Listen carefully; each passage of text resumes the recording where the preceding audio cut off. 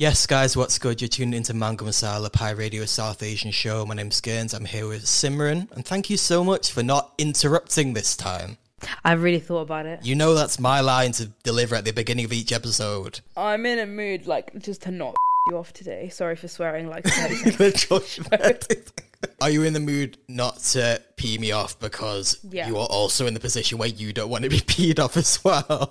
Yes, most definitely. But I just did that by swearing 30 seconds into recording. I mean, I was going to ask how are you, Simran, but I think that kind of speaks for itself. I was sick over the weekend. I had this cold, such a minor cold, but it made me really tired. I just could sleep unlimited. And then the last 2 days I've just been sleeping and just working. And I mean, it's been reflected in your Be Real as well. I saw you were tidying up and in bed and stuff. And I rearranged my whole bedroom. Exciting. So I was deadlifting my bed and pivoting it across my room, and then at one point didn't think I had enough room for it and would have had to just put everything back to where it was in the beginning. Had a mini mental breakdown and then realised, no, I can do it. I have a friend, shout out Martha, literally every couple of weeks, I'll see on their socials that they're having a room turnaround sort of thing. Literally I do it every life phase, if that makes sense. I think I did it after my GCSEs, before uni, and then now after uni. I just think for different purposes. Different seasons of life. Different seasons of my life. Yeah. So now the desk is where it is for the work from home setup, which is arguably the worst room setup arrangement I've had since I moved into this house. I think in the flat that I'm in now, obviously I've been here for 5 or so years, and we've only ever had one major room change, and that was basically when we moved in. Simran, you've obviously been to the flat, and the layout is sort of in the rooms, it's sort of the bed is up against the wall, and then it kind of allows for a little bit of space in the middle. But when we first moved in, Mayanka, my fiance, was no, I don't want to have the bed against the wall. I want to have it coming out because then it's more grown up because you've got two sides of the bed sort of thing. Mm-hmm. Which I was okay, yeah, fine, whatever. I mean, it's less space. I do hear that. But, yeah. But then literally we had that for throughout the pandemic and whatever. And it was fine, but it always was we felt we had so much less space than we actually wanted. And then I think it was around a year ago, suddenly we were just right, let's just put the bed against the wall, because we'd always had that set up in the guest room, and I've always really liked how that actually has more space in the middle there, and we did it, and it's actually been so much better.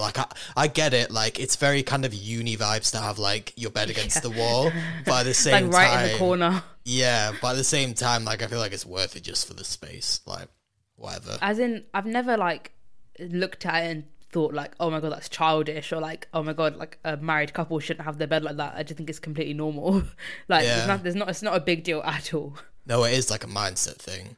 This is a very riveting conversation for anyone else there, but trust, once you get to this age, these are the type of things that you start thinking about. This is the adult phase of my life, and I don't like it. Speaking of, I'm also feeling a very similar way right now, and I went to Tesco earlier just to get a few supplies because Mayanka's not well either. So I've been kind of doing a bit more than I would normally do, which is not very much, admittedly, but I've been doing a bit more in terms of that. And I was kind of just sitting in the car, eating my Yo Sushi from Tesco that they now have, which is a very good Tesco password if you want to go. It's non-sponsored content. Is that the one that I went to? Yeah, there's a bit of Yo Sushi thing at the back, it's banging. Yeah, really good. Anyway, I was kind of just sitting in the car, and I was just kind of feeling a bit bleh, and I really feel how we talked about Blue Monday, on the third Monday of January, and how that's kind of if it's a fake thing that was set up by Sky Travel back in the day, listen back if you want to hear that. I actually feel the real version of that is now, and thinking about it, I really feel, I don't know if you agree with this because of your thing about Tuesdays, I really feel February is the Tuesday of the year. I see what you're saying, but I quite like February because it goes so fast. That is true. It's like a fast track to March, and March is a pretty good vibes month. True, because everything's a bit lighter then. In good news, I don't know about in Manchester, but up down here, the weather's been pretty banging the last couple of days. Like, it's been cold. My car's like had ice on it in the morning, but the sun's been out, and it's put me in a good enough mood to listen to house music in the car, which means that it's summer. Like, if I put the heating up high enough and put some like Dennis Salter, Sonny Fodera on, it's August. Yeah, okay. Right, maybe I need to try that. Yeah, I think it's a mindset thing, honestly. And officially, sunset is past 5 now. I think it was 5:02 today. Wow. So that's making me really happy because small wins. Me and my colleague in Boston have been comparing our sunsets, and theirs has been past 5 for a while now. And I think last week I was saying like we're so close, like it's like 4:50 or something, and now we're 5:02. So I'm very happy about it. Again, riveting conversations that you have at this age. This is adult Sorry, life. This is riveting to me. This is actual like proper interesting convo for me. I think the anticipation of sadness in the winter is actually worse than the sadness I feel, if that makes sense. I think coming into like September, October after my birthday, like November, December time, I think I anticipate feeling really bad, and that puts me in a worse position. Whereas like, I think if I just embraced it and was just like, just ride it out, I'd probably be a lot happier. I'm kind of the opposite. I don't really get that sort of anticipation of winter because I feel like I don't really have the fear, or certainly not to the extent that Halima has, for example. Yeah. But it just kind of hit me today a bit. I'm really a summer girl. Like, I just love summer. Like, not even summer, blue skies and just like brightness outside. All right, George Ezra. It does. I don't know how to listen to a single George Ezra song. I want to listen to J Hus and Passion Fruit by Drake. Like, every year I make a summer playlist. Obviously, I've got playlists for everything. From, I think, 2017 onwards. That's such a shame because summer 2016 was like... Actually, maybe I do have a 2016 one. I think I might have gone back and made it just for the vibes of, like, capturing that exact summer. Now I'm feeling nostalgic. What have you done, Simran? Oh, what a good summer. And I can't even remember what I was up to. Probably doing your GCSEs. Oh, I just finished my GCSEs. What, you just finished A-levels or first year? Oh, yeah, first year. Like, in the middle between first and second year. Yeah, no, don't like that. Yeah, I was little. I got my first job at Legoland. Before we move on from this topic, I do feel like I need to put out there that February has had a little bit of light added to it because Mayanka's birthday is at the end of February, so it's not too bad a month, like, in case she's listening. Like, what was it in particular?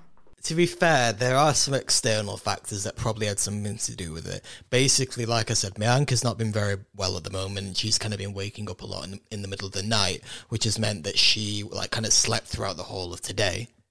And me, being a very bedridden person, was like, oh, well, if she's staying in bed all day, then, I need to support her. I need to do the same. So I love a supportive husband. Yeah, so I kind of did that the same.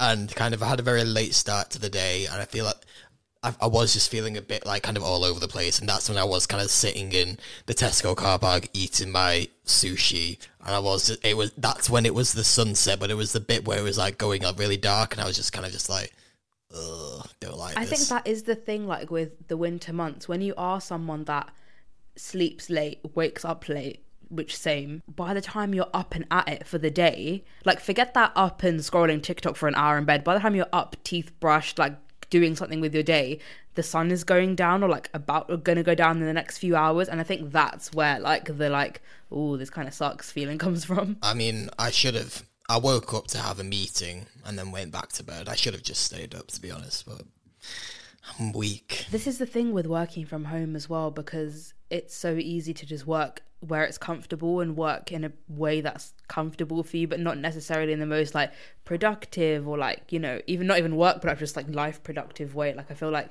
getting up and making your bed is such a big factor. That sounds so like rise and grind. I really think we need to think about like a rebrand of a like podcast. Like, who I are really we have anymore? had no, but I'm not gonna lie, I really have had a rebrand, and this was something I was actually thinking of talking about but I'm not going to talk about it yet because I don't know how solidified the rebrand is yet.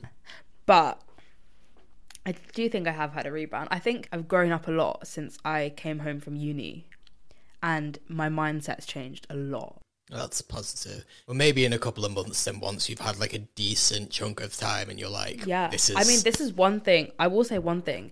When I don't know if I spoke about this on here, I must have, but when I moved home from Knots in September, my literal world crashed around me. Like, I was so depressed. I don't know if depressed is the right word to use, but I was very, very overwhelmingly sad, right? Because uni was done, and uni really was my personality for 4 years straight. And uni was done. I wasn't living in my own space. I couldn't just do what I wanted. There was like even less structure to my life than I had before, and I just had this disc to do, and I couldn't even go out with my friends because I had this disc to do for 3 more weeks while I was at home. And I genuinely was in a position where like I couldn't even see past the due date of my disc. I had holidays booked, like I had my birthday coming up, and I could not see past that due date. And just thinking like, I remember just thinking like, make it to December, just make it to December. Like, you have to just make it to Christmas. Like, I was in such a weird headspace. And now it's February. Like, I made vlogs, and I can watch them back now, and it's really weird. But I made like these like 1 minute like Snapchat quick like videos to myself, just saying like, this is how I'm feeling today. You have this many more words of your disc to do. You got this. Like, I hope when you watch this back, like, you're happy. Like, just, it was crazy. And now, you know, okay, let's make this like a teachable moment. Life goes on. Like, if you're just in a position where like you feel like you can't see past a certain point, or you're being overwhelmed by what's going on, your current circumstances or your current feelings, just know life goes on. Like, everything passes. You just take it in and you breathe it back out. And there's such nice things to look at in life, you know, like sunsets and that. I'm a real big fan of sunsets. I don't know if I've said this on the show before. Sunsets are my favourite thing in the whole world. Yes, what's good, guys? You're listening to Mango Masala. Okay, I'm sincerely regretting saying yes, you can put a strepsil in your mouth a second ago. I thought it would provide some kind of ASMR vibes, and it's really not. Like, that's why I asked for permission. Right. Anyway, whilst you're strepsiling, so the day that this is airing, a couple of days after, like a week after actually, but Grammys. I thought that's the thing to talk about. I've got the breakdown of the main categories here. Thought we could have a bit of a chat about it. One person won a Grammy, and I'm not sure if I think they deserve it, in my humble opinion. Presuming they'll be in this list, so when we get to that, you let us know which one. First off, some breaking records from the night. Beyonce, officially the person that's won the most Grammys, which I think makes sense. As in ever, or in one night? Ever. Nice. Yeah, I think it makes sense. It's Beyonce, like, and I think there is this constant conversation about, oh, Beyonce is overrated, blah, blah, blah, but I really don't think she is. Like, I think she is just the most talented person, and I think she deserves everything, personally.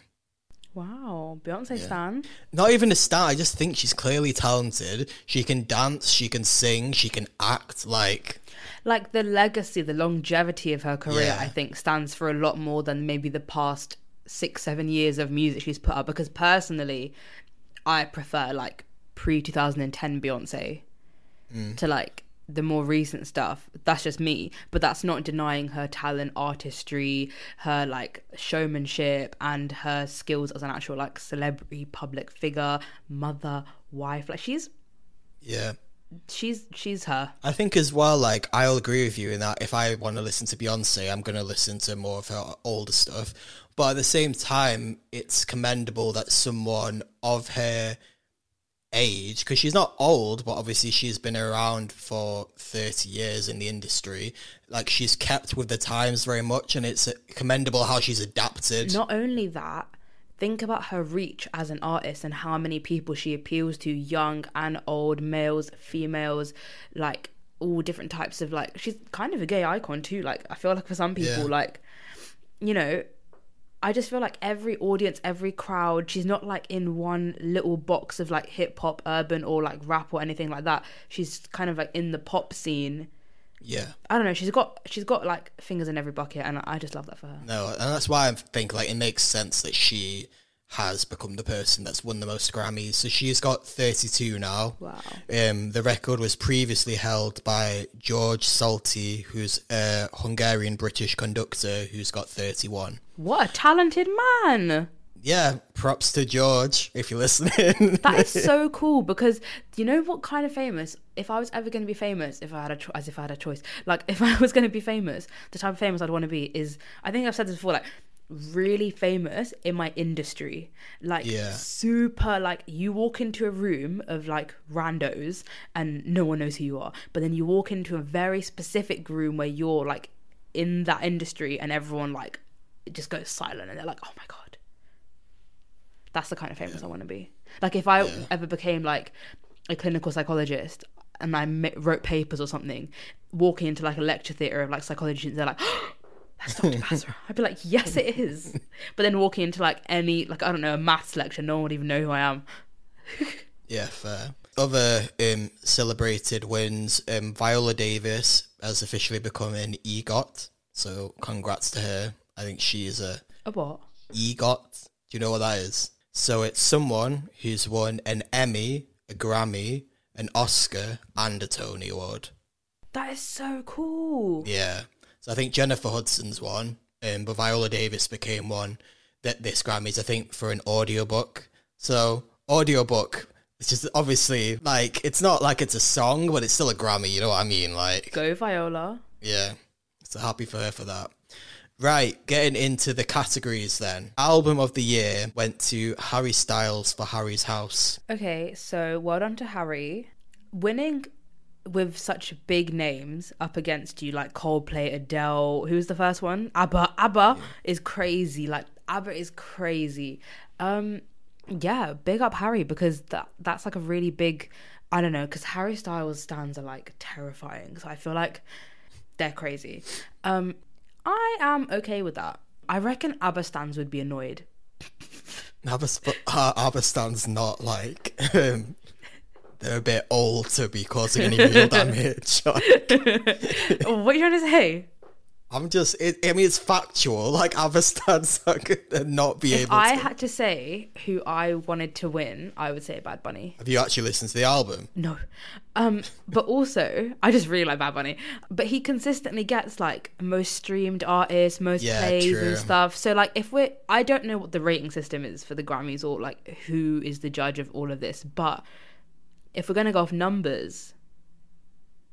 I mean, maybe Harry Styles gets plays elsewhere or what have you, however it works. But I don't know. I see Bad Bunny a lot in like most X artists, most whatever. So the thing is, so we're going to get into this in a second, is that there are other categories, for example, such as like pop vocal album of the year or rap album of the year. So do you think that Harry Styles deserves to be the point blank album of the year? You know what I mean? I think that's like a point of contention, perhaps. Yeah, I don't see why not. Like I said, I think like Coldplay, Adele, and ABBA stans might be a bit fuming because those are like huge names. They've got like decades in the game, and I think ABBA has had a pretty big year. But I like Harry Styles. Moving on to Record of the Year. So the winner of Record of the Year was Lizzo with About Damn Time. Good for Lizzo. Is this her? I don't know if this is her first Grammy or not. I don't think think it is. That's a very big one to win, though. I saw she tweeted she's the first black woman to win Record of the Year since Whitney Houston won it for I Will Always Love You in 1993. So wow. Okay, yeah. Well, that's huge. Good for her. Personally, Woman is my Record of the Year. It did do a lot. I think the thing is, though, I don't understand. It's all to do with the calendar, isn't it? Because I think the problem is Woman must have come at the very beginning of this, like, calendar year that they're considering. Because when I think of Woman, I think more like 2021 vibes rather than 2022. I agree. So I do agree. Yeah.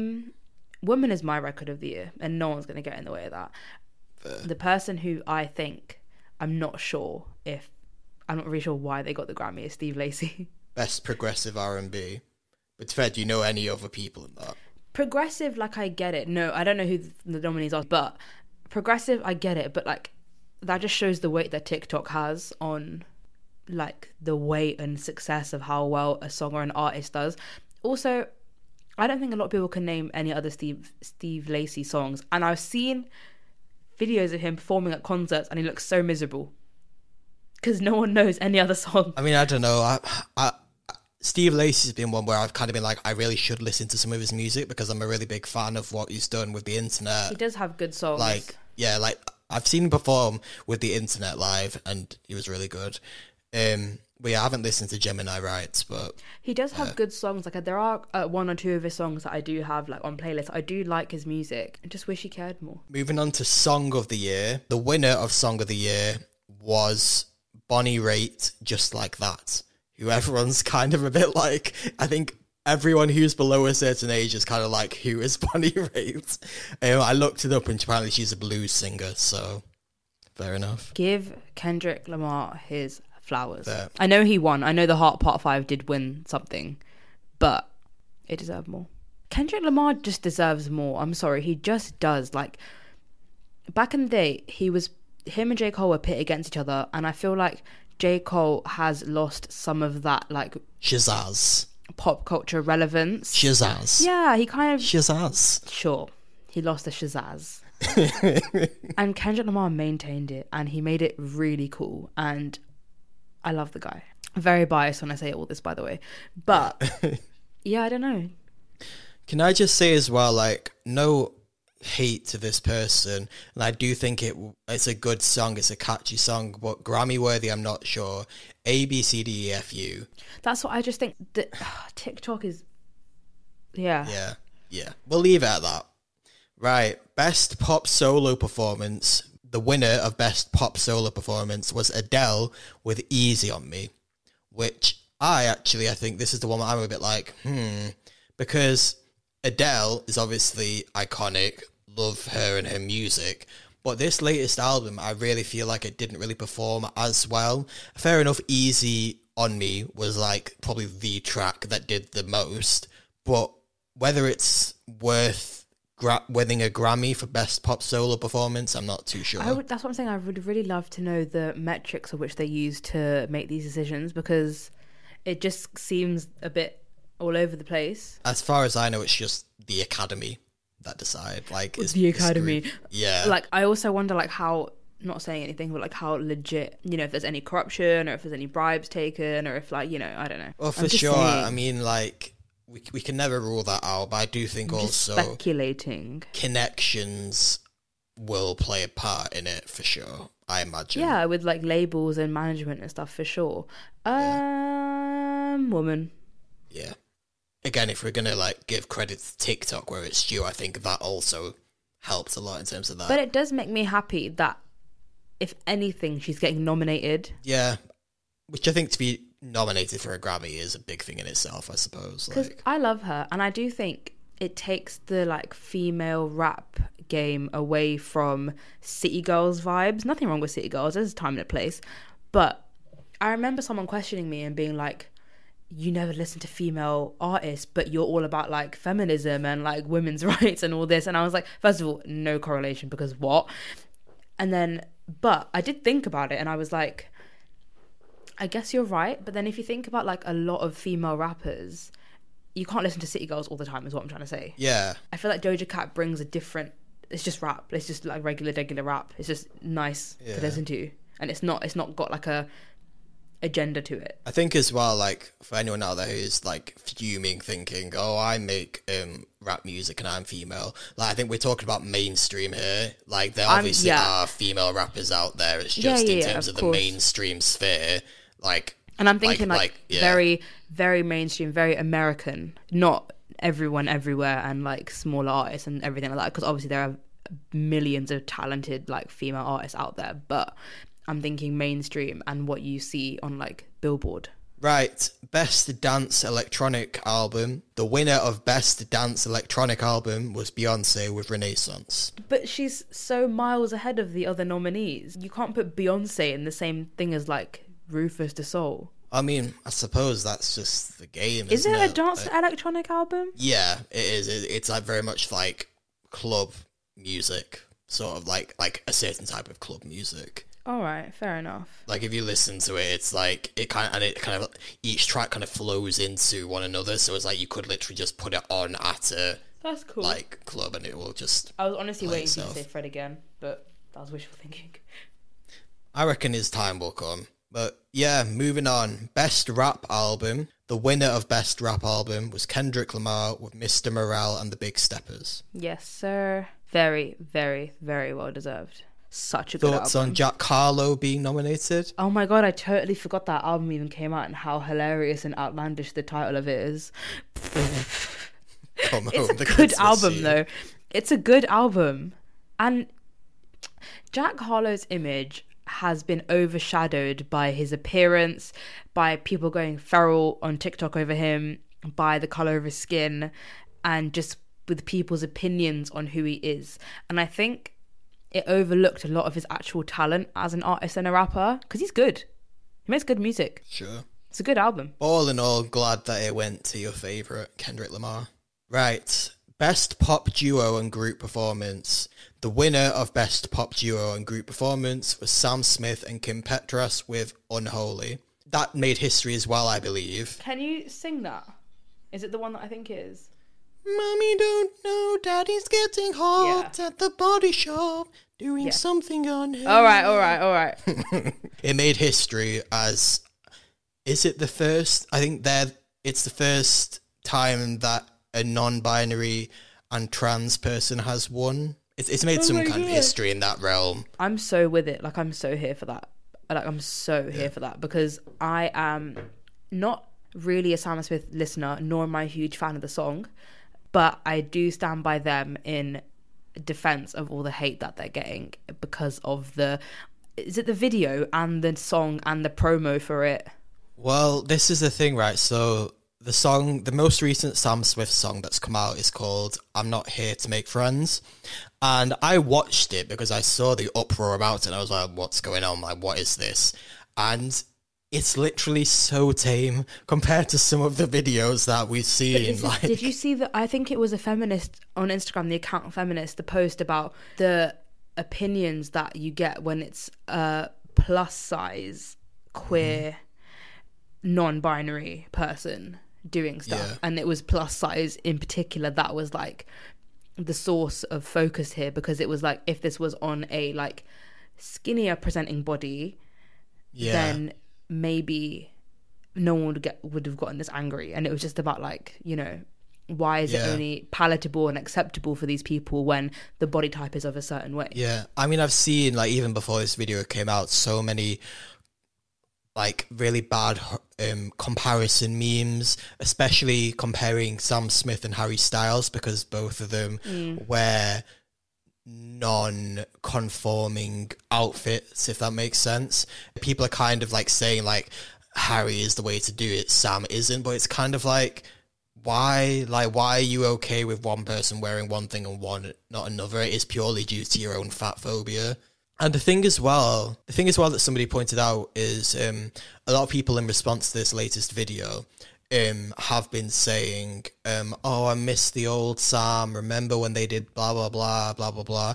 And someone replied to that, I can't remember who, but they said, so you're okay when Sam was putting out music that was basically about unrequited love and being sad about it and that sort of thing, and now they're in a place where they're actually celebrating themselves, their identity, whatever. You want them to go back into that box? Like, it's not your decision to make. Like, it's also just not harming anyone. Yeah, and the other thing as well, everyone that's like, oh, like corrupting the kids of today, blah blah blah. Literally, the most bad thing that I could see from the video, right, was there is one point where there's some suggestive thing where basically like trails of water are falling onto Sam, and it suggested that maybe it might be some kind of golden shower, which, like, obviously each to their own. I'm not particularly a fan of engaging in that kind of activity, but at the same time, like, there's literally so much worse out there, and if you're gonna complain about that just being a few clicks away from your kids, I'm sorry, but it's up to you to prevent what your kids are seeing online.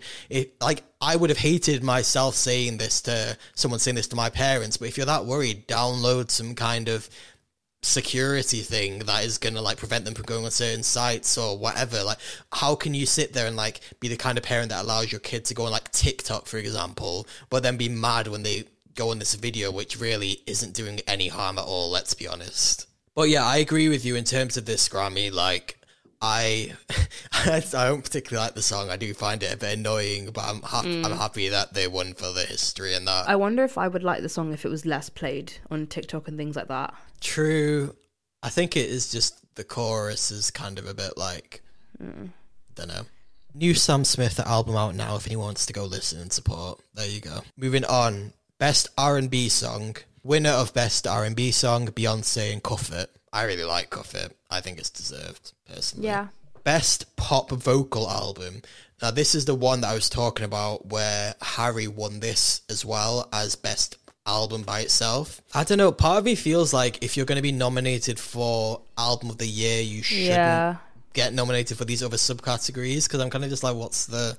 But then surely you would just win all the categories you're nominated for then. Yeah. Like, how can you win album of the year and not win that? Like, yeah.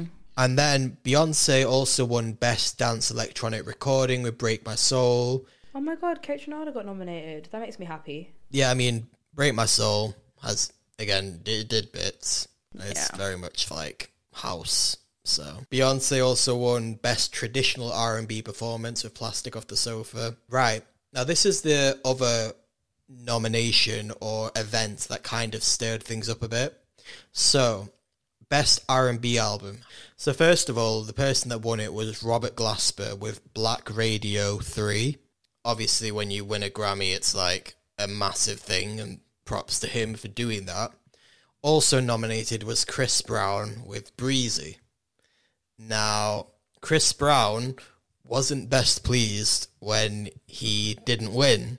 He took to his Instagram shortly following the announcement saying, "You're playing Who the F Is This? I'm going to keep kissing A respectfully. Bro, who the F is Robert Glasper?" I don't know what this accent is. He then posted, "I got to get my skills up. I'm going to start playing the harmonica. New level unlocked. Harmonica Breezy." Like, literally going in. I mean, it's hilarious, but also, like, not at the same time. Like, because grow it's up. like, yeah, literally, like, you've literally been in the industry for, like, 20 years and you're acting like a 6-year-old. Like, what are you doing? This is why I don't actually rate Chris Brown in the last... No, I'm really not a fan. Like, I don't understand why his tour is getting so much, like, selling out extra dates. People are, like, waiting for hours and hours to get tickets. Personally, miss me with that. I think he's a really talented individual, but in my opinion, I just feel like it's such a waste of talent because he's shown time and time again that, in my opinion, he's not a very nice person. Like, there's so many instances. It's not even just the Rihanna stuff. There's so many instances of him just doing the wrong thing. And I'm just like, yeah, not really a fan. But then, even after all that, he then posted a screenshot of him DMing Robert Glasper the day after, saying, "Congratulations, my brother. I would like to apologise if you took offence to my reaction at the Grammys. You were not the intended target." How is that not the intended target? You're he literally name dropped him. Who the F is Robert Glasper? He name dropped him. I know I came off really rude and mean. After doing my research, I actually think you're amazing. The organisation isn't doing us blacks our due diligence. You and I should never be in the same category. Two totally different vibes and genres. So from one black man to another, congratulations. Hope you're able to feed your family for life. God bless my G. It's a shame because if you listen to his earlier stuff, there was so much potential for him to be such an iconic individual, and I just feel like he just shadows it so much by just not being a nice person. Last category, best rap song, again won by Kendrick Lamar, "The Heart Part 5." Yeah. Also, by the way, personally, not my favourite song on the album. What do you think about that song, "The Heart Part 5"? Like, was it like the track or? No, just for me. Sorry, I'm being like thingy about it, but like if I had to say it's Savior for sure. I don't know. Count Me Out's also good. I really like Savior. I really really like it. Silent Hill. Oh my god, there's such good songs on this album. I get why The Heart Part 5 is the one that won the Grammys, but I'm just saying for me, Savior. Fair. Well, I mean, we are truly into awards season because we've got the Brits coming up this Saturday, I believe. Can we go? Let's go. Press pass. Yeah, I'm a bit confused as to why Mango Masala's invitation hasn't been delivered yet. I'm blaming the Royal Mail strikes. That was sarcasm in case anyone didn't get it. But rounding things off, I feel like having actually gone through those Grammys in detail, I feel like most of them, in my opinion, were well deserved. There are a couple where I'm kind of like, meh, but yeah, a bit of like Beyonce and the Heart Part 5 supremacy going on. Yeah, but like I said, kind of. But like, I think Beyonce deserved it. Harry Styles deserved it. Kendrick Lamar definitely deserved it.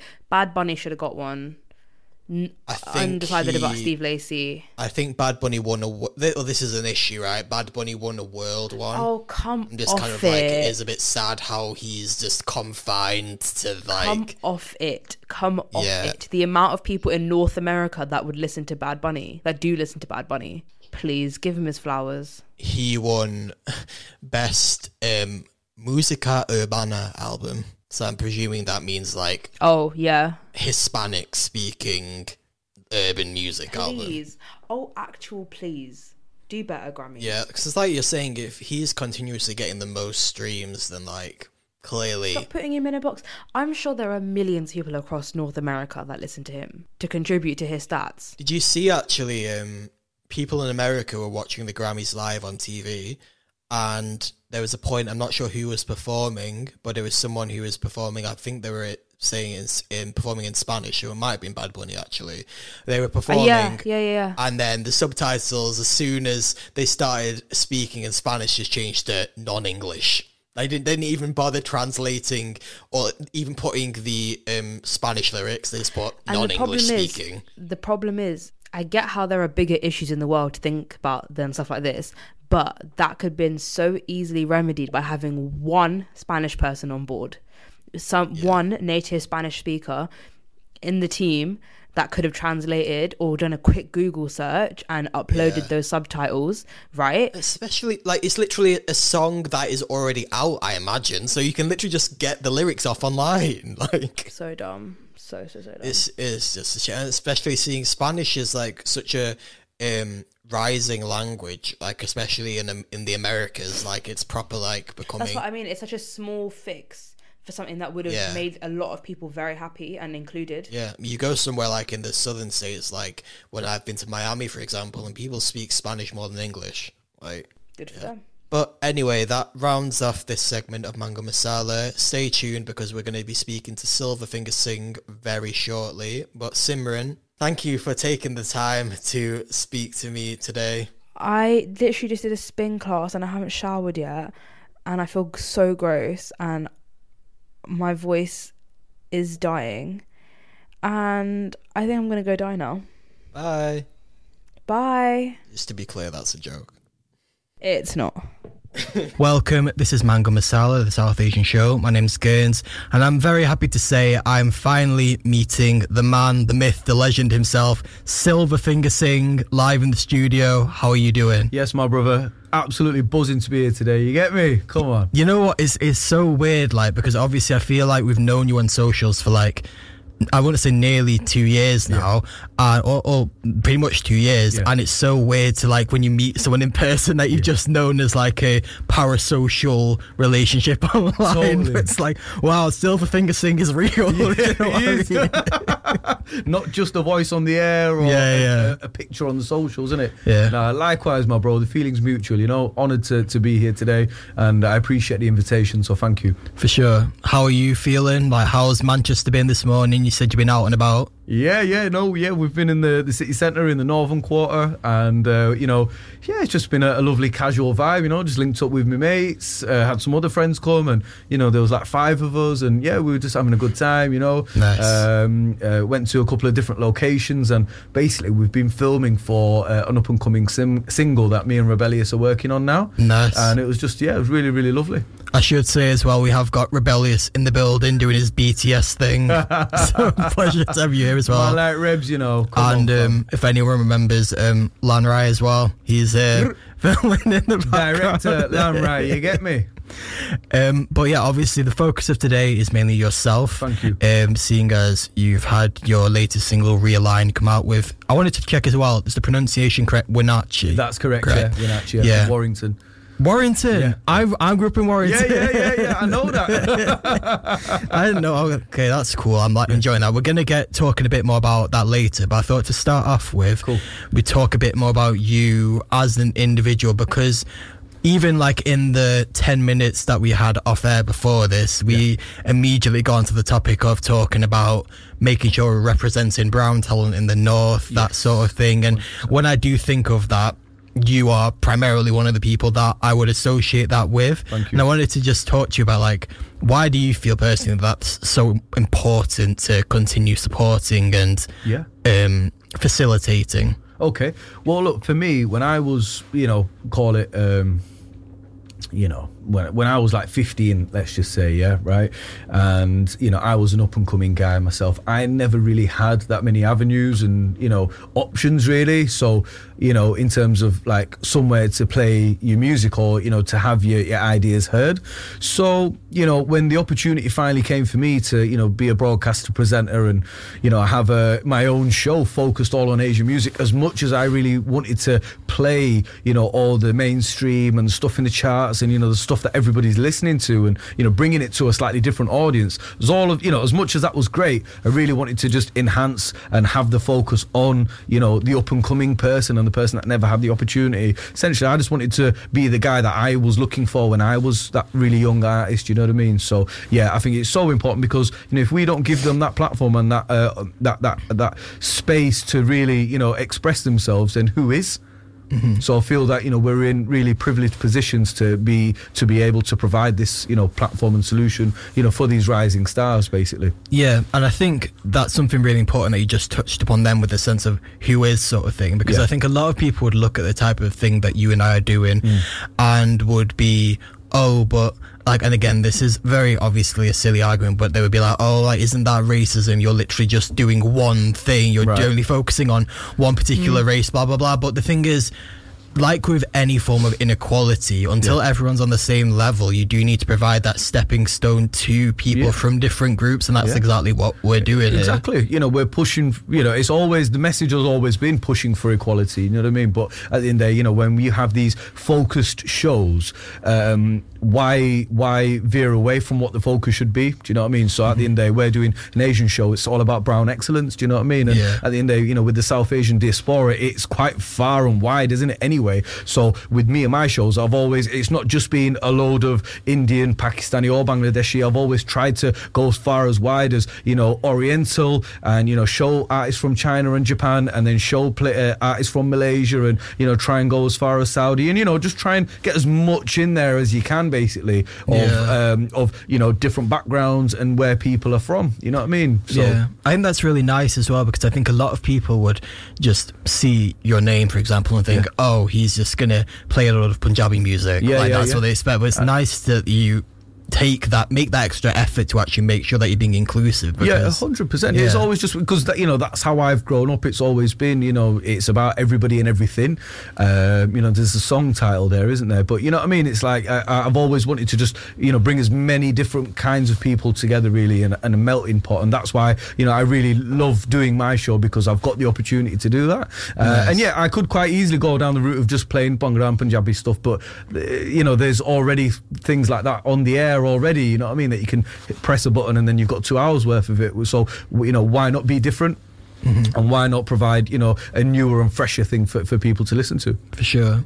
So I'm interested as well as to how you actually got to this stage, because obviously when you've been talking very passionately now, you've been talking about yourself as a radio broadcaster, as with your show sort of thing, but obviously you are a lot more than that. You're an artist, you're a DJ. Like, how did you actually come to be this involved in music? Okay. Well, yeah, I appreciate that, my guy. Thank you. So, like for me, I come from a musical family. So my father, he's a producer, tabla, percussionist extraordinaire. He's, absolutely amazing guy, toured with some fantastic musicians. Ian Brown from the Stone Roses, for over 20 years. And, through that, I was able to see quite a lot. My Uncle E always had one arm around me, from when I was 11 years old. So, 35 now. So got to see many, many cool moments with him. And, through that, going to things like V festivals and all these cool gigs that he was involved in, I was able to sort of, have a look and be there. And, I was able to meet like Dizzy at a very young age and people like Joss Stone, Natasha Bedingfield, whilst they were in their prime. And I was just some little kid, do you know what I mean? Like, just learning the way. I got to meet Keith Flint, from The Prodigy, and had like moments with him as a young guy. And he was telling me all sorts of great stuff. And, these are all the things that have influenced and inspired me to keep going. And, I just remember being a young man watching Ian from the side of the stage thinking one day I'd love to be that guy. And, I feel like I've embraced quite a lot of him in my life as well.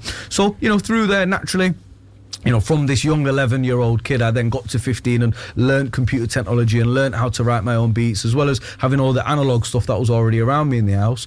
I sort of waited. I come from, a lot of my musical education comes from the Gurdwara, being part of the Sangat, playing Kirtan. I was a tabla player naturally, like, thanks to my father. So that, the love for drums and beats and rhythms all came from there. When I eventually got to 15, learned about, beat making and stuff like that. And then eventually started writing spoken word and poetry with my best mate Sajju Ahmed from Leeds Young Authors, and then he went down the spoken word route, I then went down the music route, and here we are sort of like 10, 15, 20 years later. Did my first EP, The Education Road, did that after I graduated from uni, studied computer technology and sound production and CMST, so yeah, it was fantastic. Leeds Beckett. And then from there, I've just been in work ever since, and I've worked for some pretty cool companies. I've worked for Sky, I've worked for Vodafone, I've worked for Samsung, worked for other telecoms companies, and I've worked for a local TV station as well called Made in Leeds TV. At the time, I think they've rebranded now. So I've had a lot of cool exposure to quite a lot of the industry, and it was through me then touring my own works, and I've been privileged enough to I've played gigs in Scotland, played gigs in Wales, played gigs up and down England. Even ventured out to Holland.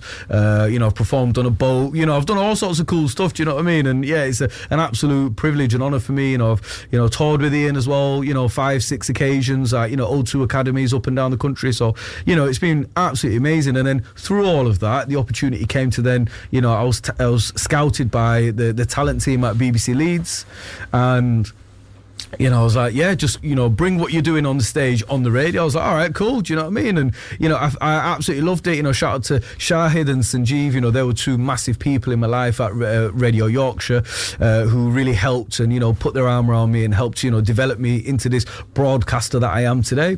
And, from there, successfully running the Asian Fusion show for a year. And then, I had an opportunity to collaborate with Asian Network, part of Future Sounds, and we did something for BBC Music Day where we brought the very first DAB pop-up station, and we did something called Bradford 1 Extra. And it was all about bringing the sound of 1 Extra to Bradford and doing the thing live. And, we had Kenny Allstar, we had Sir Spyro, and, Lucky Me was the headline event, alongside, my big bro, man, like Limelight, you get me? So me and DJ Limelight went back to back for 2 hours, and I brought the sound of the North to his show, and, he mixed all the songs live, and I brought the information and spoke, very passionately about all my mates, people like Harris Mead and everyone else. And, that was absolutely amazing. And then on the back of that, I then landed, my own show on the Asian Network, part of what's called the Takeover series, alongside, some very notable DJs, people like Goldtooth and Kizzy, and, the list goes on. And, there was me in the mix as well. So super proud, got to do it twice, and that was over a month. So I had 2 whole months of, taking over the Asian Network. So, for me, I'm a very, very happy man. You know what I mean? I've been able to do a lot. I've performed at some of the biggest stages. I've broadcasted at, the top of the, the game, in terms of working for the BBC, gone national as well as local, and I'm still here writing my own music, and here we are absolutely flexing on Pi Radio. So yeah, loving life. Yeah, no, like, wow. Like, when you're just listing all of your achievements sort of thing, it is very, like, it's a lot to take in, but in a good way sort of thing. Thanks, like, bro. it was just like, then I did this, and then I did that. I'm trying to not forget stuff. No, but it's such like a impressive roster to have. Yeah. How do you feel about like the British Asian DJ scene? Because obviously you've mentioned like a number of notable names in that. Like, how does it feel to be a part of that? And do you feel like it's had a bit of a growth over the past couple of years? Because I'm not sure whether it's just the fact that obviously we've been doing this and I've been a bit more aware of it. But I certainly feel like, or maybe it's like in the after the pandemic, but it definitely feels like that's sort of like growing, and there's more of a sense of community, and like that a lot more South Asian DJs are getting their name out there, not only within the South Asian music scene, but also like into the mainstream as well. Yeah, I agree. I mean, look, you know, we're sort of similar age, innit? Yeah, so we've all come up from, you know, times where it was all about, you know, the Bhangra nights and, you know, sorry, let me pronounce it properly, Bhangra nights, yeah, right, and the Asian nights, and, you know, all these great things. And like for me, you know, in Leeds, you know, we used to have quite a lot of great events, yeah, you know, thanks to the Untouchables and, you know, like people behind RDP and all the rest of it. Yeah, there was so many great things and functions that would take place, and, you know, I was fortunate enough to, you know, to have seen it and be part of it, and, you know, be just a spectator. And, you know, you had DJs like Smooth D and B Naughty, and, you know, like they were like pioneers of their time in terms of like, you know, just, you know, Yorkshiremen, you know, on the decks basically, and they were gigging up and down the country, as well as, you know, so many other, you know, DJ Chudster, rest in peace. You know, there were so many great people.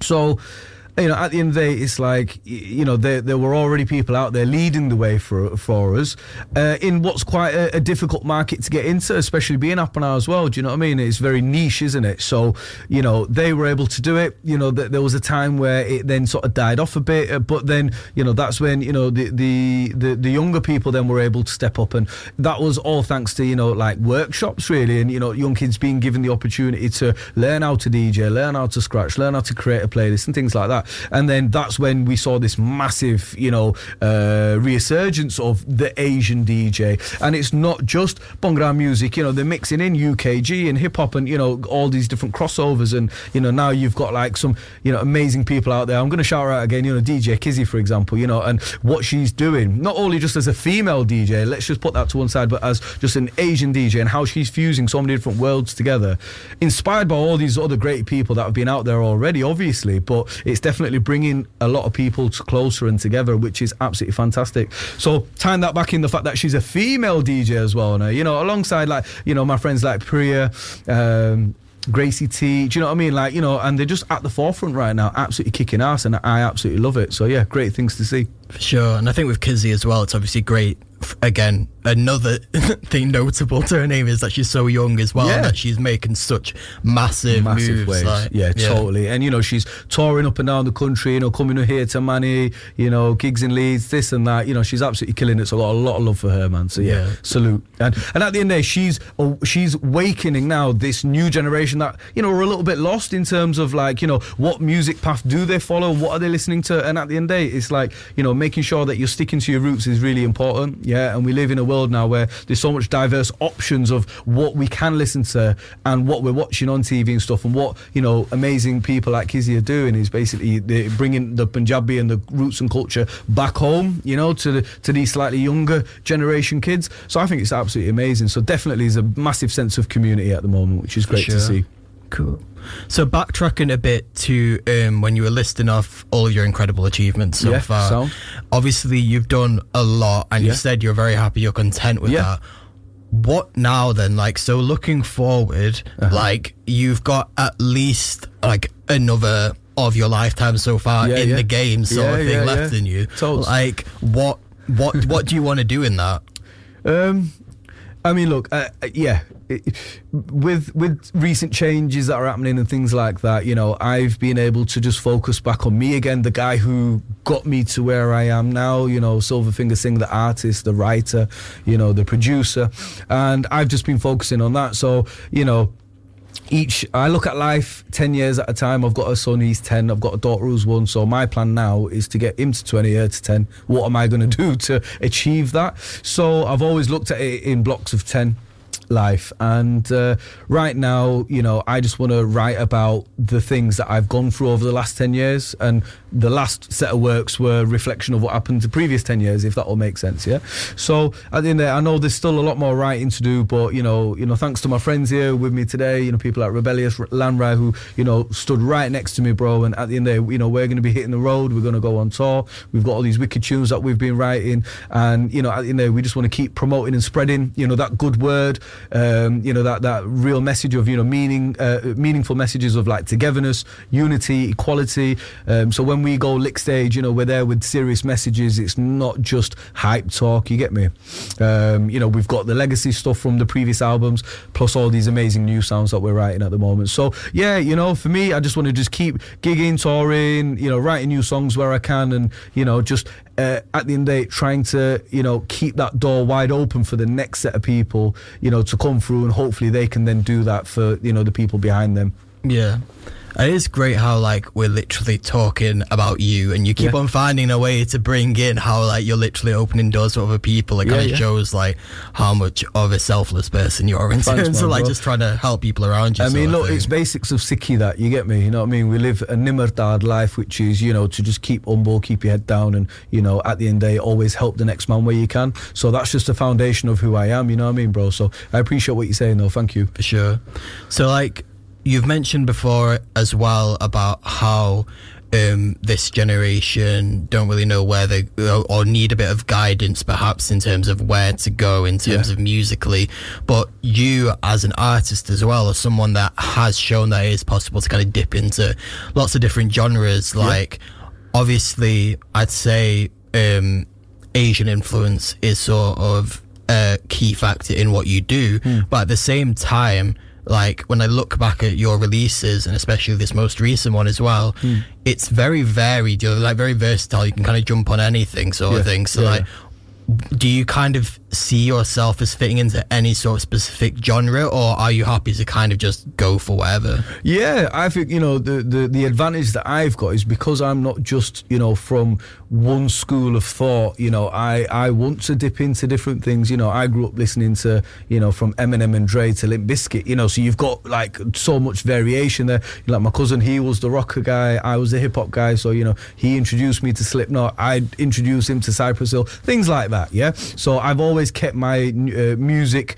listening always quite wide and varied, you know, especially, you know, the influence of Ian and the Stone Roses around me in my life, you know, all that indie scene and, you know, Northern Soul, Mondays, you know, you name it, it's always been around me, and I've always been at all the gigs. So, you know, in terms of, like, my sound, it's a big fusion of everything that's always been around me, you know what I mean? So yeah, certainly don't want to be just put into one box. Yes, I'm hip-hop by core, but everything else is, you know, at the end of the day, hip-hop was made, you know, from other strands of other things, R&B, things like that, yeah, blues, and that's where the hip-hop then keeps going into other genres, and that's how new subgenres have been born and made and created. So yeah, I certainly don't want to just be stuck in one box, bro, you know? I want to do as much as I can. Well, the Northern Soul you just mentioned obviously brings us on to your most recent single, Realign, with Winachi, which, again, like, I remember when you first told me that was happening, and you were like, oh yeah, it's this Northern Soul fusion track, and I was like, okay, I'm not really sure what to expect here. And I was like, when I listened to it, I was like, okay, yeah, this actually makes sense. I get where this is going. So do you want to tell us, like, a bit about how that collaboration came about? Yeah. Well, look, first of all, the beat I made on Reason, back in 2008. That's how long ago the beat. So the core of the beat, was made like back in 2008. No, because that's making me feel old now. Because now I'm just realizing 2008 was 15 years ago. Yeah. So like, okay. Start of my career, basically. You know what I mean? Yeah, like back in the day, like I remember, me and my bro Simon Houdini Howarth, from Leeds, Magic Fingers. So Magic Fingers and Silverfinger linked up, basically. It's my bro right there. You know, very, very, very established musician, grade 8 pianist. You know, lovely brother. So he. Me and him got to spend some good time together, going through stuff. And I think this beat was originally, it was influenced, it was a time of like Maybach music, Rick Ross and that, so that's where the arpeggiators come from. And it was sort of that time, and that was the kind of vibe I was going for. So he helped me get the arpeggiators, and then obviously I put the drums down, and then we figured out a bass pattern, and then we sort of just left it there. And then it was in lockdown where I was able to go through, because got furloughed. It was great. It was a beautiful summer. Wife and the kids were happy. It was great. I was like, right, I'm going to find some of me time now. So I'd spend the day with them, and then the evening I'd be in the studio, and I was able to boot up one of my old Macs, and found all these old files, and I was like, oh wow, this is great. You know what I mean? For going through all my old reasons. I was like, damn, I was ahead of the curve here when I was listening back to some of these beats. You get me? I was just like, wow, where was my thinking? So yeah, found that. I was like, right, we've got to do something with it now.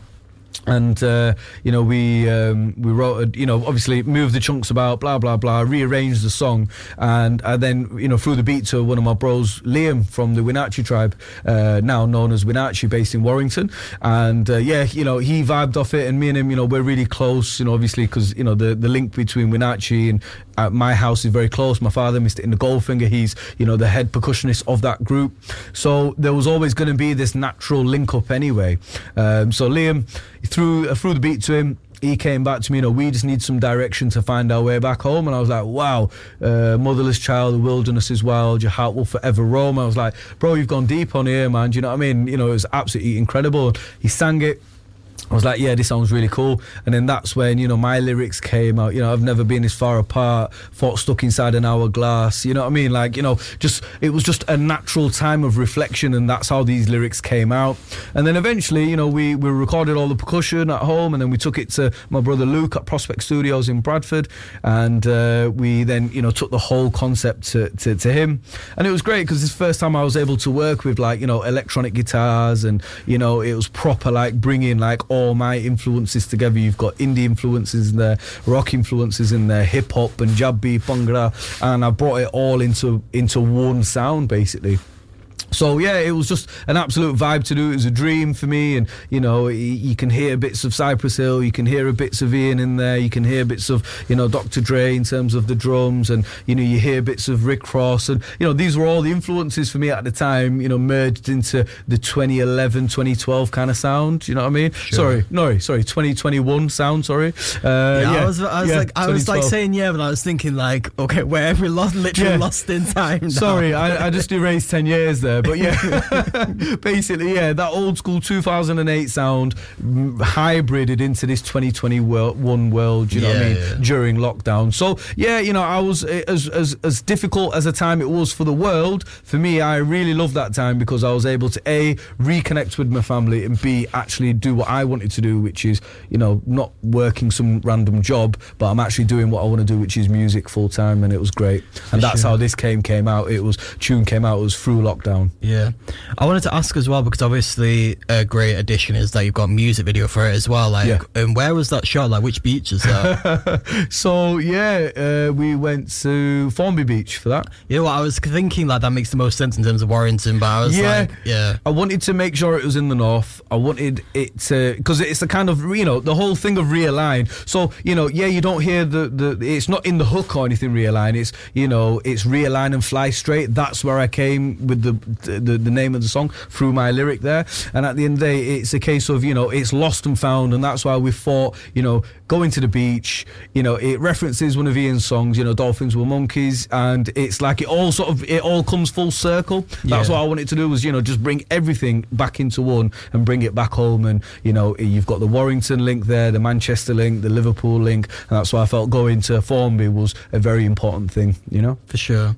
So we're going to play it in a second.